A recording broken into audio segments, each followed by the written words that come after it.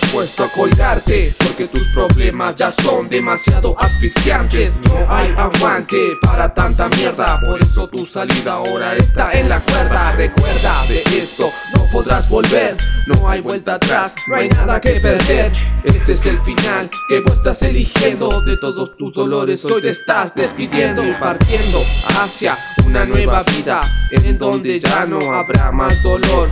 Ahora esta es tu única salida, vas a estar mucho mejor.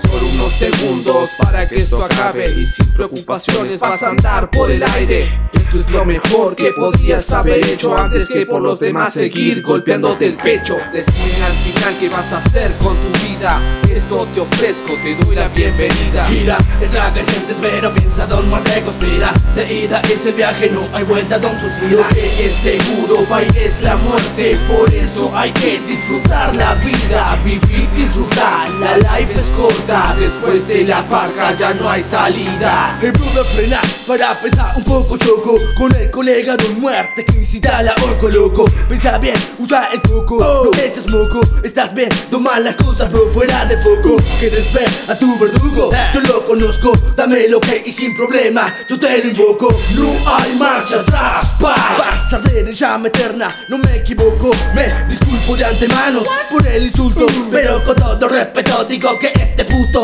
busca salida fácil, ser egoísta y no pensar en la familia que dejaste luto. Sé astuto, no seas bruto, deja oculto lo malo y pensá y cuando disfruto.